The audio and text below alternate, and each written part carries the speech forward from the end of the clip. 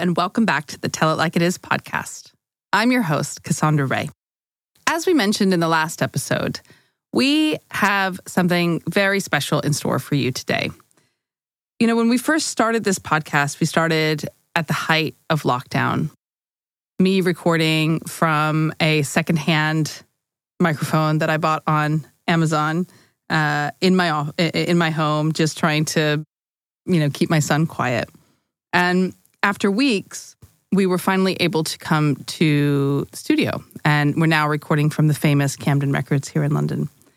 And the first guest I was able to record in person with was the incredible Andrea Gamson. You might remember her as the founder of Social Starters, multi-award winner, survivor of the tsunami in Asia. She's just a really, really incredible, inspiring woman. And we try to keep these conversations scheduled to about an hour, to be respectful of, their time, to be respectful of your time. I'm so grateful that you spend your time with me every week. But I just couldn't stop talking to her.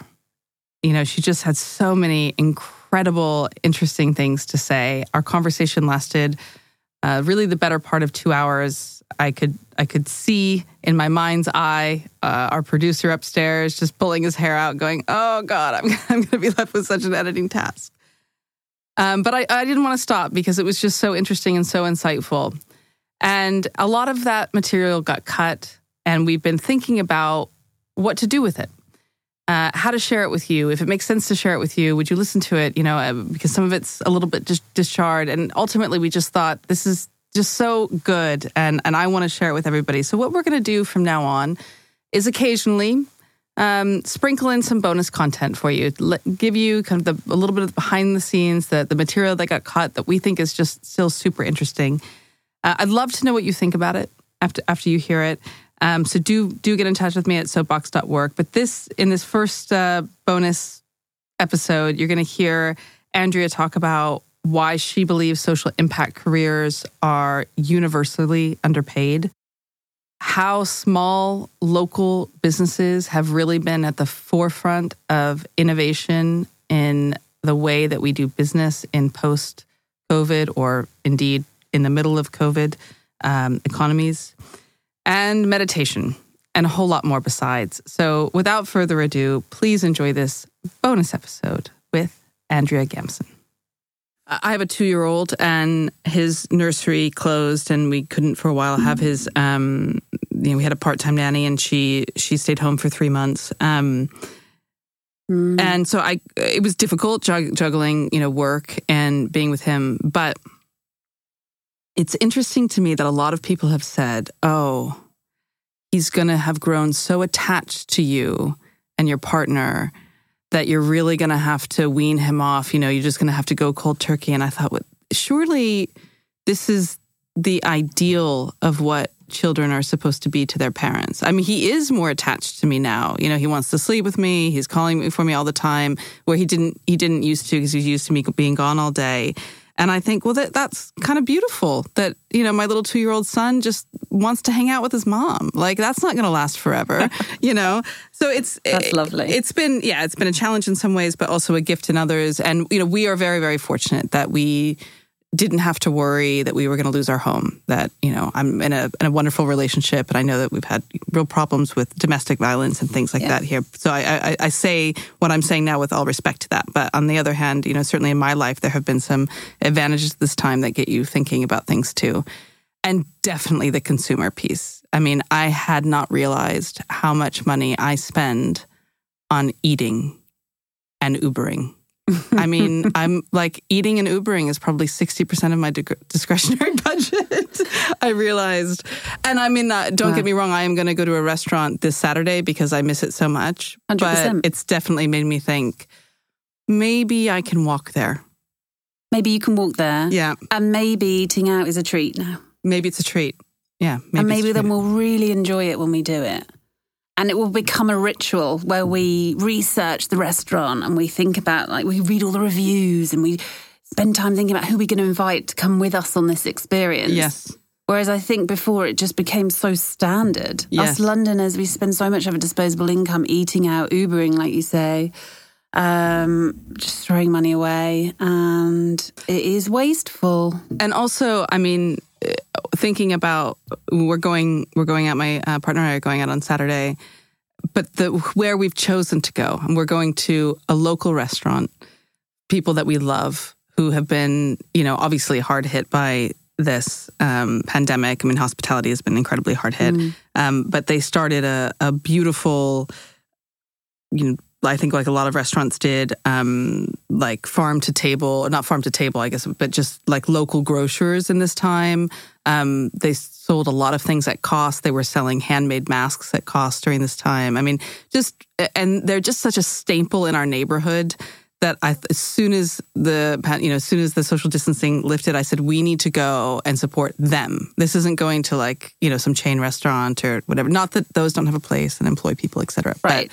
But it was definitely a deliberate choice. Let's go give them some of our income and enjoy a fantastic meal there. So this is what I get excited about. And I've been working with local businesses now particularly here in London, the last 3 years. And I'm just so excited for them because they've been the ones that you can visually see who've been the most creative and innovative, right? Like selling things like right at the door, doing little takeaway services, like pivoting a little bit on their product offering, going out and buying like a locally brewed IPA in a little plastic cup, which you could take with you on your walk. We've been enjoying doing some of those things around my area, and I think those are the guys that have really connected with people within the limitations of what they could do to connect during this difficult time. And hopefully they'll then gain that longer term relationship that they've built with local consumers. Yeah. And I think we've all appreciated what they mean to us. I mean, it can be in London in particular, a lot of independent stores have been really squeezed out of the high street, even cafes and restaurants, et cetera.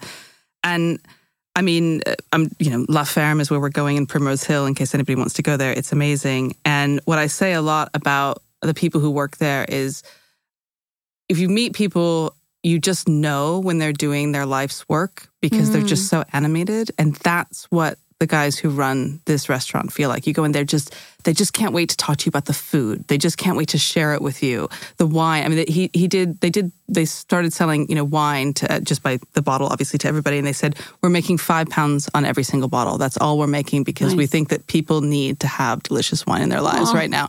And I just thought, you would just never get that from some chain store. It's really, I think, meant something to our community. And I hope every community has somewhere or someone like that. In speaking to you before, there were a couple of things that struck me particularly about how you've led your organization as very unique, and one might even say generous. One is how you've approached compensation in your team, and that your compensation is the same as the team. And when you had to reduce pay when COVID first hit, it was done on an equal scale, I believe. And the other is unlimited monk days. So I wanted to talk about both of those things. I mean, first about, paying everybody in your team, including you, the same. Was that something you thought a lot about, or did it just seem the natural thing to do? I've always erred more to wanting to pay my team first before me anyway. I couldn't do what I do without them, and I have the fortunate experience of having an amazing team around me of people that I trust who do a phenomenal job. And I don't, what's the right phrase? I don't take that for granted in any way, shape or form. And so I've always more likely been to go out and secure myself a salary elsewhere through, consulting or training or doing other things so that I could pay my team. Because I always believed that this isn't forever. This is just a way of getting from A to B. And while we're testing new products, often there just isn't enough in the pot to pay everybody. It's as simple as that. And any startup founder will tell you probably that they would do the same thing. But at the same time, I still have a mortgage to pay, right? So the goal was always to get to a point where we're all earning. So to earn the same as the team is actually, I don't think that makes me particularly noble. I think it just means that I'm being more generous to myself, actually. And it's great that we've built a business where we're able to start doing that now. But, I'm also ambitious and want to earn money like everybody else. And I want to be able to buy the nice house and get the mortgage to do that. So it comes with certain pressures that are usually pressures I'm probably just putting on myself and the company. But it's good to have goals. And I think it's good to strive to be competing with every other small business that's successful. Social enterprise doesn't need to be, and it shouldn't be, this perceived charity thing. And it still is by a lot of people. And I get why, and there's nuance in here, and the way it behaves, and the legal structures, and where it generates some of its income from, which can be through grants and donations to help get it up and get it going, means that people can see it as a charity, but it really isn't. It's about generating revenue. And so therefore, you have to create wealth within that. You have to create income and you have to pay yourself properly. So I'm just really excited to be able to earn the same as the team. And now I'm pleased to say we've all gone back onto normal salaries after we all took a collective hit during COVID to try and survive. Was there a reason you chose to set up Social Starters as a nonprofit? Actually, it's a limited company. Oh, it is a limited company. It is a limited company, yeah.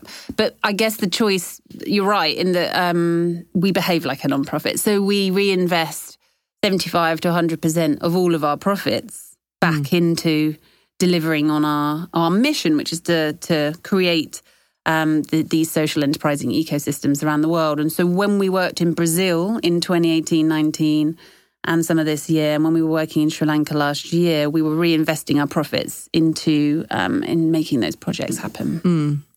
I mean, I think there's such a box to unpack here around social impact work and profitability, and also what we pay people who work in social impact work. And I feel like they're somehow related. I mean, I'm going to probably talk a lot here, and we can edit it down because my thoughts aren't quite 100% formulated on this. But if you are a capitalist, and I am a capitalist, but I'm an ethical capitalist, right? I mean, I think there needs to be balance, but I'm not a communist. I'm not a socialist. I think there's certain elements of socialism, and certainly, healthcare is one of them. There are certain markets that don't work best in a free market scenario. And yet I also believe in the power of free markets to produce wealth and innovation and things that have really advanced humanity and society. And I know that not everyone agrees with me on that. I learned that in the last election here, for sure, on Twitter. There were a lot of people who did not agree with me on that. Absolutely. But in this world that we live in, which is a capitalist world, I feel like there's still this feeling like people get uncomfortable when organizations that are social impact make a profit. And it's somehow like, well, you can't really care about what you're doing because, you're just in it to make the money. But you're in a capitalist world where, things work with money. That's how things work, and a lot of the way that you can make an impact, particularly if you are, not exclusively, but particularly if you're kind of a smaller, medium enterprise and you don't have, the government paying for your research, for example, is by generating wealth and making a profit. Why do you think there's still, first of all, do you agree that there's still this kind of tension in people's viewpoints? And why do you think it is that there still seems to be a level of discomfort with social enterprise making money? I love this question. There's so much to unpack here. How do you slice up the term profit is where I'd start, right? So are we talking about a business that makes a social or environmental impact? Then they make so much profit on top of that after they've reinvested it, some of it. Let's say they reinvest 51% of those profits back into then furthering their social and environmental mission. This is the dream social enterprise I'm describing, by the way. It's aspirational for many. And then they've still got so much profit at the end of the day that the team have adequately paid themselves. They're all earning healthy salaries. The directors then get a nice healthy dividend at the end of the year. They're probably still not taking more than 100 grand a year OTE. And then what? There's still profit left at the end. So in this scenario, I think the The true social entrepreneur would only see an opportunity for that investment to go back into the business. Now, it might go into their reserves, or they might spend some of that to further their mission and increase their impact. What's wrong with that? That's amazing. Profit is a great thing in the social enterprise model. Sadly, there just isn't enough of it floating around. So anybody who brings a certain level of cynicism to a discussion around the good or bad around making money in social impact, we've got to be really clear like which element we're talking about here, because you're right to put healthcare in a different bracket. But if we're talking about the guy or the woman who opens a coffee shop, who then hires ex-youth offenders and trains them to become baristas and is creating jobs for a vulnerable group already further removed from the jobs market,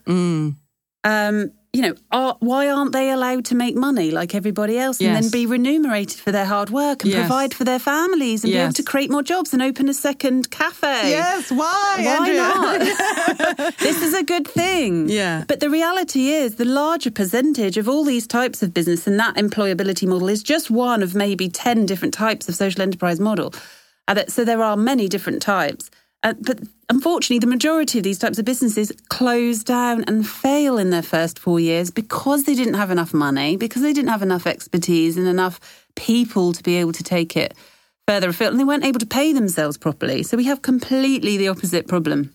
It's a good problem to have if we're making too much profit. And a social entrepreneur, by very nature of who they are, they wake up in the morning to try and solve problems that better people, planet, and their communities, right? So they would spend that money, that surplus money that's floating around in our imaginary scenario, they'd spend it doing good. I mean, related question is about compensation people have in nonprofits. So I think it was a year or two ago, there was a big story about the 5 executives at Oxfam who earned in the low 100,000s. And then I think also had, something like 15 or 20 grand in expenses that they were able to put through.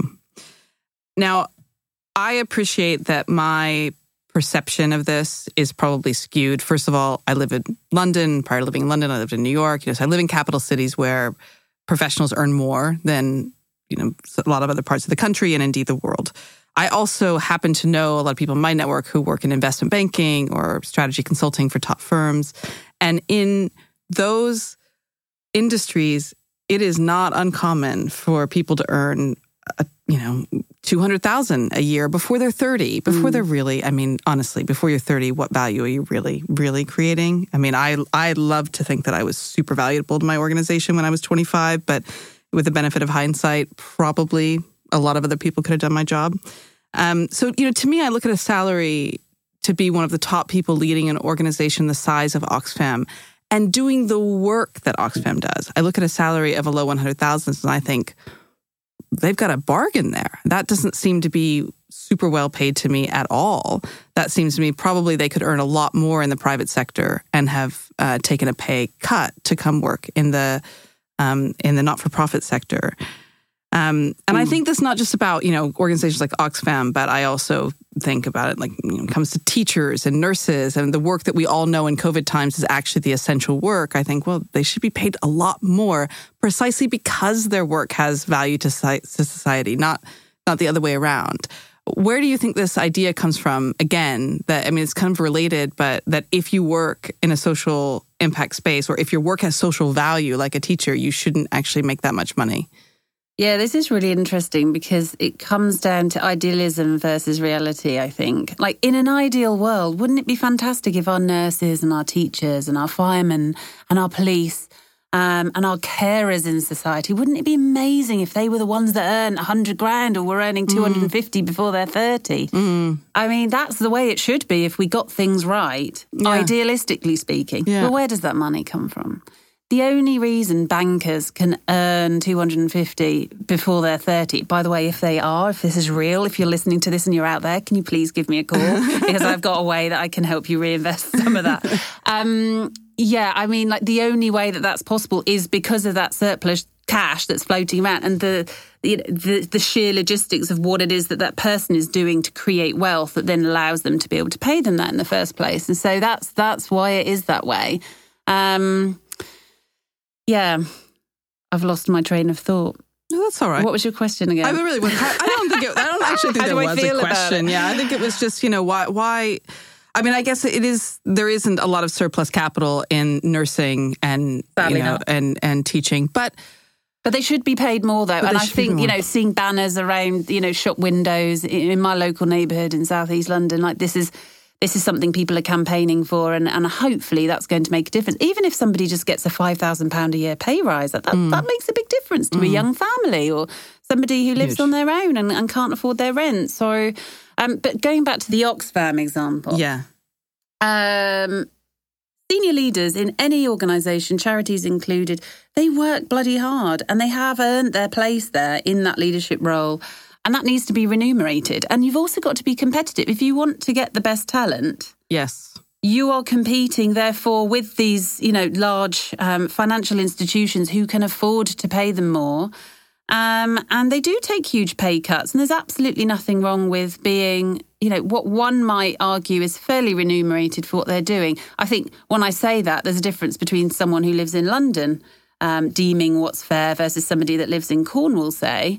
But then that also just boils down to the limitations of your own experience. And so if you're a successful business executive in the southwest of the UK and you're thinking you're doing very wonderfully, very well, thank you very much, at 50, 60 grand a year salary, and you can't even begin to fathom how somebody would earn 100 or 250, it's just outside of your realm of understanding, then I get why people would feel frustrated and confused that somebody in a senior leadership role might earn that figure in a third sector, in a charity sector where the predominant income comes from people's donations, and that's people putting their hands in their pocket, thinking that they're putting that towards curing cancer or helping elderly people or whatever the thing is, but then really it's just going into the pockets of an individual who's doing a job that they just can't fathom. It is worth earning double what they're on. Mm-hmm. You can kind of get it, can't you? But it just boils down to the limitations of experience. Yeah, I guess that's right. I do want to just touch on monk days. So I think that how long have you been meditating? That's the first question. I wish I was meditating more. It is literally the best thing a human being can do for their sanity, for their health. To get that all important and often elusive balance. But I first started meditating thanks to a great old boss who put me on a mindfulness course as a result of my eye twitching for 6 weeks non-stop. And when I found mindfulness, this is not to make me sound like some mindfulness guru, but it was just a very, very simple realization that my thoughts don't control me, that I gained from doing mindfulness. And I was able to take those spinning thoughts, often very negative, very anxious thoughts that were constantly telling me things in my head, which were thought patterns I'd created over many, many, many, many years, that didn't necessarily come from a great place. And they were destroying me and they were destroying my life and knocking my confidence. And they meant that I was making bad choices as well, right? And mindfulness or meditation or just being calm, stillness, whatever you want to call it. But I think meditation is an art. It's a thing you sit down and you do. You can build mindfulness, though, into your daily life, like sitting on the bus, going to work or walking to the shops. It doesn't have to be that you sit down and you cross your legs and, pray.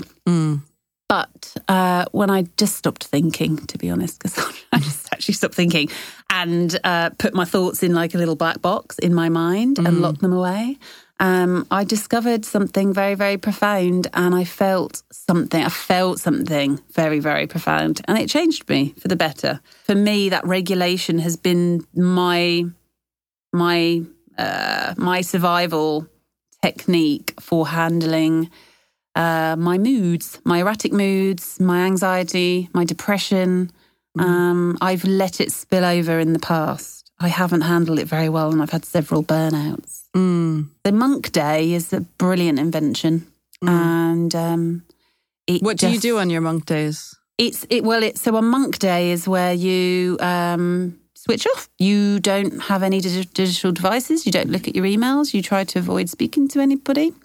And you just take a day in quiet contemplation. It doesn't mean you have to sit there and meditate or do anything. It's just a free day to rest and recalibrate. But really, what do you do? You want to know what I do? Yeah, so you don't have... What does Andrea do on her monk days? No phones, no computers, no emails, no TV, I'm guessing? Do you know what? There are probably times where someone just needs to zone out. I know I need to zone out to TV sometimes, because for me, it just is so passive. I don't have to think. And being an introvert, I can get quite a lot from that. But the dream monk day, I think, is where you go and be amongst nature and exercise and take walks and probably maybe like meditate or do whatever the thing is that you do that you don't do enough of, that you know replenishes you. It could be just having a bath and lighting some candles. It could be writing some stuff in your journal, if that's your vibe. I think it's up to the individual to decide what their monk day is for them. I hope you enjoyed chatting with Andrea as much as I did.